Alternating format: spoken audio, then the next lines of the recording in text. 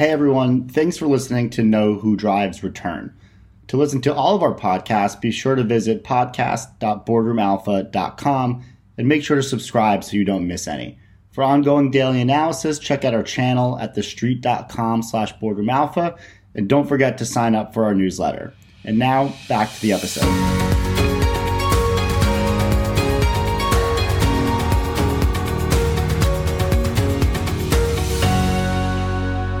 All right. Hey, everyone. I'm David Drapkin, and welcome back to Know Who Drives Return, the podcast brought to you by Boardroom Alpha. Today, we're talking something near and dear to my heart, at least, live events, sports, and ticketing with Jack Gretzinger, who's the co-founder and CEO of SeatGeek. SeatGeek recently struck an agreement to go public via Red Ball Acquisition Company, a SPAC sponsored by Redbird Capital and some of the biggest names in sports and entertainment. So, Jack, really excited to have you on today. Congrats on signing the deal, and thanks for taking the time to talk to us today. Yeah, thanks for having me. And so first off, how about a little bit of introduction to yourself? Who are you? Where'd you come from? Why'd you start SeatGeek? Sure. Grew up in Cleveland, Ohio, and grew up as a diehard Cleveland sports fan. So spent a lot of my youth going to Browns games, Cavs games, Indians games, indoor soccer games. There was the Cleveland Crunch, which I'm not sure they exist anymore, but I was a huge fan when I was 11. So I've been a lifelong fan of live events, and it's been a big part of my life. After I graduated from college and was working on another startup, considering what I was going to do next, was so struck by how poor the actual digital experience was around live events as I learned more about it. It's this industry that on one hand brings people a ton of human happiness, and it's an incredible way to spend your time. And yet the process of actually getting to an event and everything that leads up to it, buying tickets, et cetera, has been really, really painful. There's hidden fees. People feel like they're always getting ripped off. And as a result, people just do less stuff, which is a shame. Mm-hmm. So the origin of this was one of my co-founders, Russ, and I were living in Boston. Boston sports were blowing up at the time. This is like circa 2009. And we were messing around with buying, selling tickets ourselves, learning about the market as we went to a bunch of stuff. And we're just struck by how opaque everything was, how little data there was, and how we always felt we were getting ripped off, and others did as well, and figured there must be a better way, which is what was the start of SeatGeek. Gone are the days of shady ticket brokers over the phone and meeting random locations, and that's fun. Your Browns play my Raiders in a couple of weeks, so that should be I don't know who's going to win that game. Yeah. So you tout SeatGeek as, you say, you're a technology company first and foremost. Can you expand a little bit of what you mean there? Yeah, we ultimately are using technology to refactor how this industry works. Some companies we compete with use technology because they have to, because it no longer be appropriate to be taking orders over the phone. Mm-hmm. But in some ways, the internet is a big inconvenience for others. It's not something they see as a disruptive force for change and creating a ton of value. And we do. We're a technology company that happens to be focused on live entertainment because we think it's a huge vertical with a ton of opportunity. But we ultimately see the world through the lens of how can we use software to make this industry better. Mm-hmm. And the technology is proprietary to SeatGeek. You develop it yourselves? Yeah, absolutely. Can you talk about, you say you're vertically integrated, right? So you from start to finish. Can you talk a little bit about what you mean there by the vertical integration, how you think about that part? Vertical integration is a key thing that differentiates SeatGeek and makes us unique, and ultimately enables us to deliver the best user experience in the industry. By that, I mean, when you look across the ticketing landscape, there's certain companies that are focused on being a secondary market, resale. There are others that are focused on a StubHub that would be an example, perhaps. There are others that are focused on the primary market, which is working with teams and enterprises, venues, issuing tickets. We do both and everything in between, and we do that in a modern, internet-centered way. That ultimately just enables us to create a much better user experience than, as an example, a company that was built on top of the value chain of another company, mm-hmm.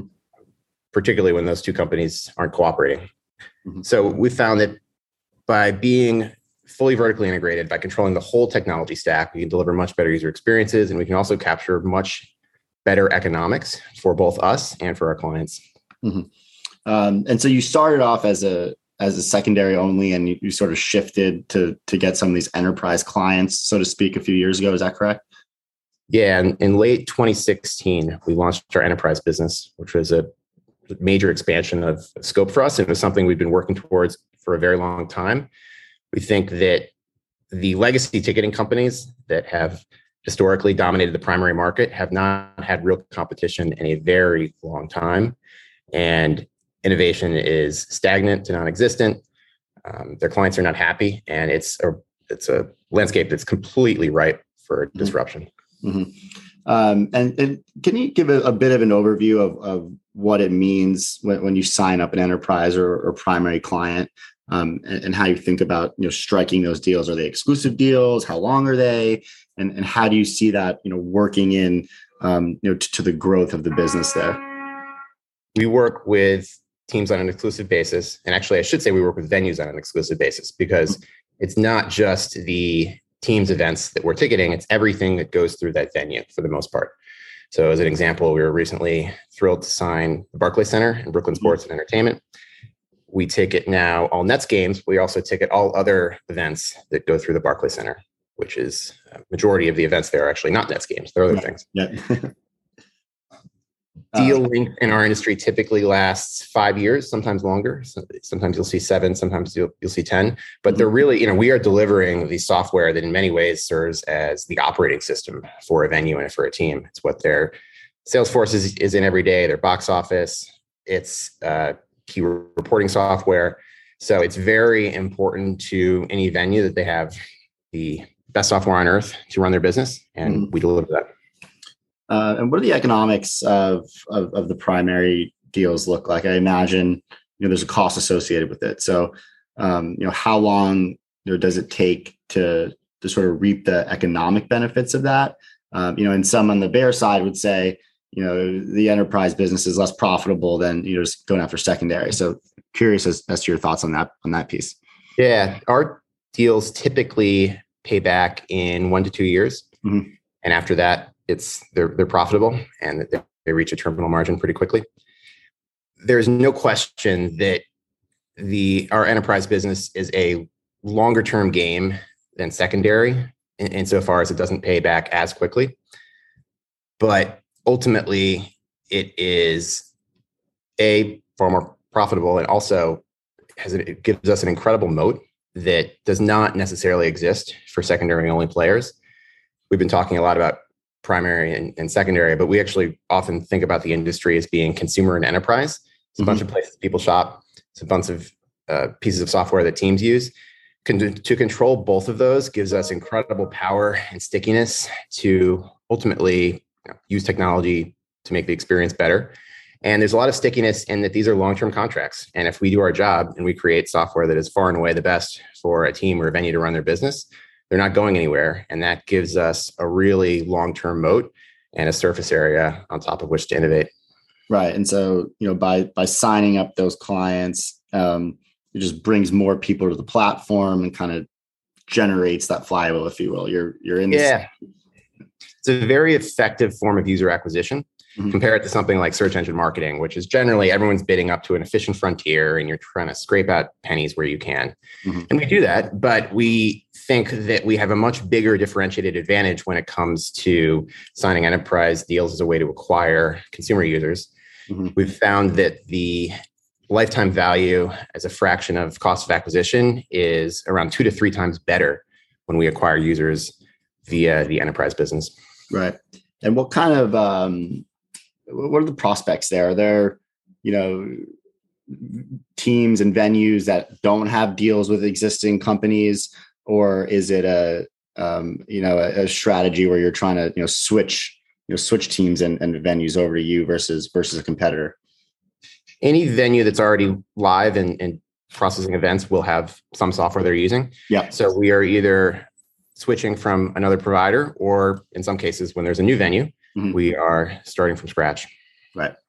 And so that brings me to competition, right? And so at least as a user of some of these, apps and sites, how does one think about, SeatGeek versus the Ticketmasters, the Vivids, the StubHubs of the world?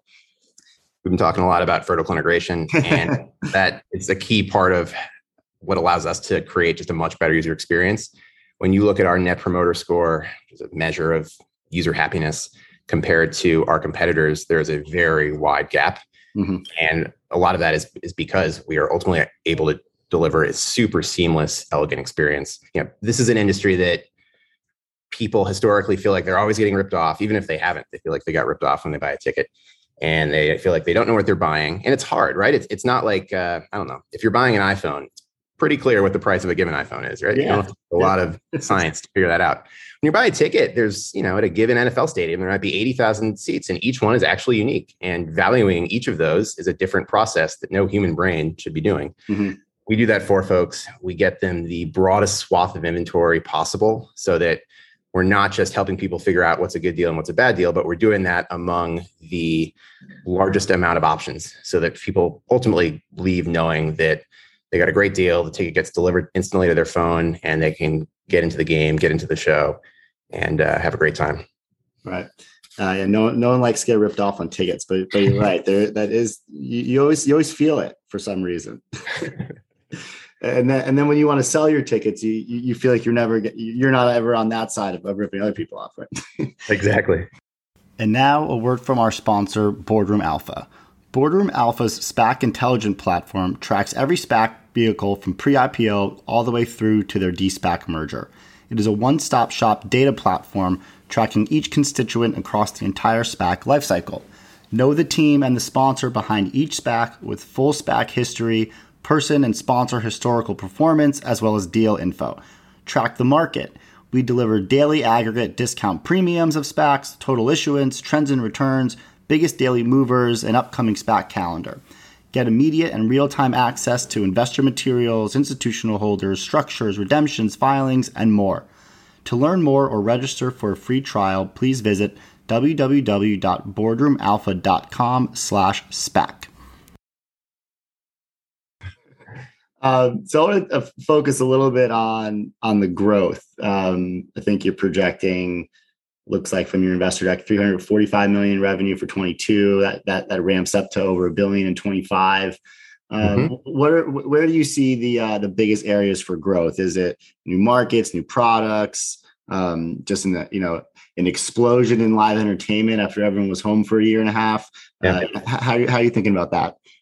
The last thing you mentioned is not to be understated. There's a huge amount of pent up supply and demand. And I think next year is going to be a bonanza year for live entertainment. With that said, that's something that is a rising tide that will lift all ships. And we've been fortunate to be a ship that has been rising much faster than the rest anyway. Meaning prior to COVID, we were growing at around 65% annually on a compounded basis. We've further increased our market share and the growth therein during COVID. So there's a few things that have been driving that. One has been what we've been talking about, which is the process of signing enterprise clients and the huge amount of user growth that happens as a result. A lot of that is actually not just at the client itself. It might be, I used the Nets as an example earlier. It might be a Nets fan who found out about SeatGeek through a partnership with the Nets, but then wanted to go see a concert at a small venue in New York and use SeatGeek to get a ticket for that because they already had their app on our app on their phone. So that's one thing that's driving a lot of growth. We've also really increasingly are investing in our brand. We still have relatively low brand awareness, around 10%. We did a major rebrand earlier this year, which was a lot of fun. And now we're one of the plans for the proceeds from the SPAC transaction is to really invest in that brand awareness and making SeatGeek nationally recognized as the best place to go buy tickets, experience events, and everything in between. How are your customers split between like using mobile or desktop? Is it primarily through the phone or is it a mix of some sort? I'm sure. Yeah, we've always been very mobile centric. We certainly offer both and make sure that we have the best experience possible on every platform. But we were very early in the App Store. We launched our first iOS app back when it actually felt like a risky decision. Now it seems like a plainly obvious thing to do.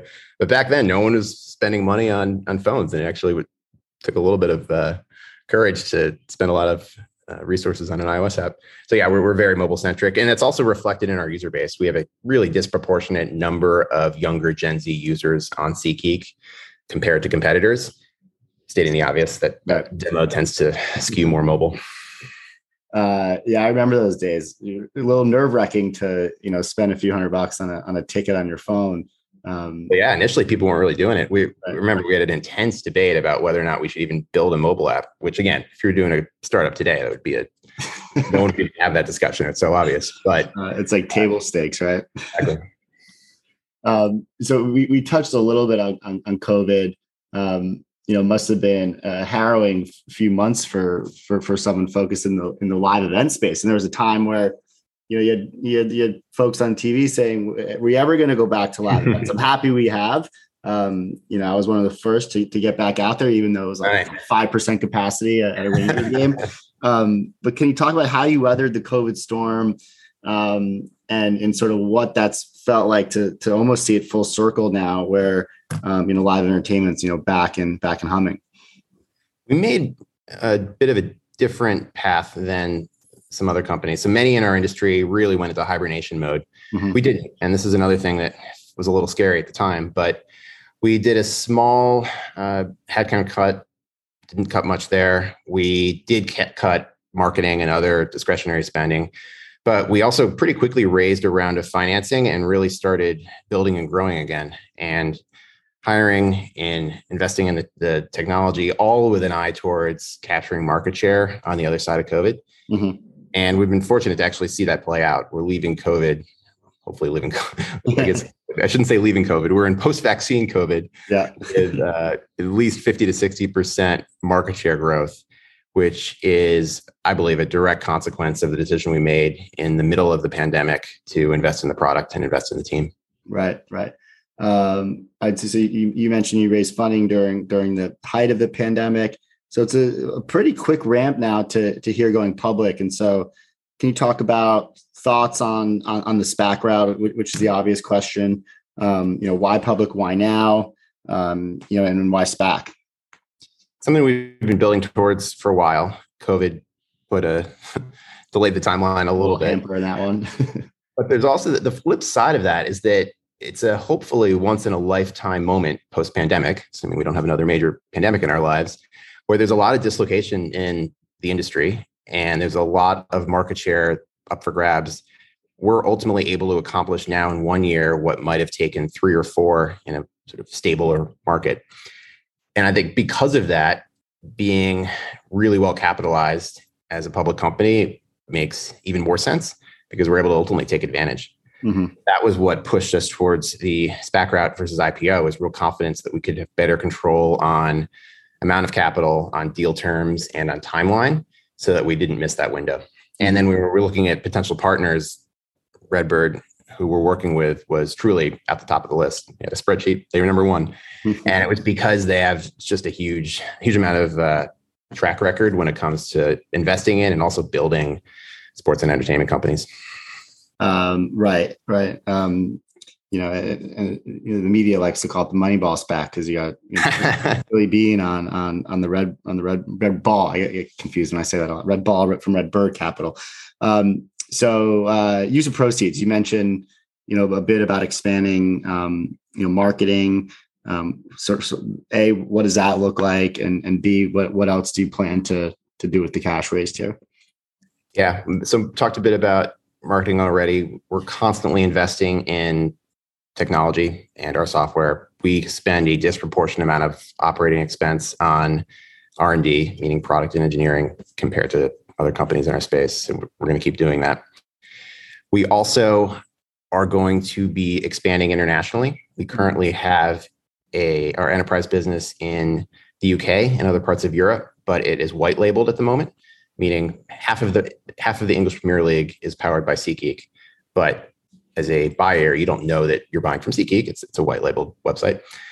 So we're looking forward to using that as a launching off pad to launching the SeatGeek consumer brand in the UK and elsewhere abroad. And we're also focusing on doubling down on signing clients and further accelerating that, because like we were talking about earlier, it's been a huge contributor to our growth. Mm-hmm. Yeah, and in congruence with your Gen Z strategy, rather, I see you mentioned your influencer marketing strategy, which I don't think many of your competitors kind of go hard in that realm. Can you talk about strategy there and sort of how you think that helps create growth, for Gen Z? We were talking earlier about how search engine marketing is a staple of ticketing in many other industries, but it's really efficient market where it's difficult to get outsized gains, usually scratching out a penny here or there. Mm-hmm. Influencer is another category that's newer, it's less well understood. And as a result, there's the opportunity to make it work really, really well. We've focused on it for many years. It's generally us sponsoring, fundamentally it's sponsoring creators online. Those folks could be on YouTube, it could be on Instagram, that could be creating a podcast like yourself. And what's cool about that is it gives you the opportunity to focus on influencers that actually jive with our brand and what we're trying to create. And that's a bilateral thing. It's not just, us being into what they're doing. It's also them being into what SeatGeek is, which allows you to really tailor the message to an audience that makes sense for your company. So in our case, that's generally, Gen Z users who really care about experiences. And it's a very natural thing because we can sponsor a creator who's going to a World Series game and they can vlog about that experience. Right. We can sponsor it. It all, kind of wraps up really nicely and feels really authentic. And it's fortunately worked really well for us. Mm-hmm, mm-hmm. And then I also wanted to hear a little bit about, you mentioned live experiences. You're ramping up live experiences. What do those look like? If I buy a ticket to a Cowboys game, what sort of live additions or et cetera go on there? One product that we shipped during COVID called Rally, which is all about the in-venue experience. When we are ticketing an enterprise client, we're in this rare position where nearly everyone in the venue has downloaded the SeatGeek app. We have identity of everyone. We have everyone's payment information stored, at least many fans' payment information stored. It puts us in a position to make the experience of buying beer or of ordering merchandise in that venue really easy and really seamless because of everything I was just describing.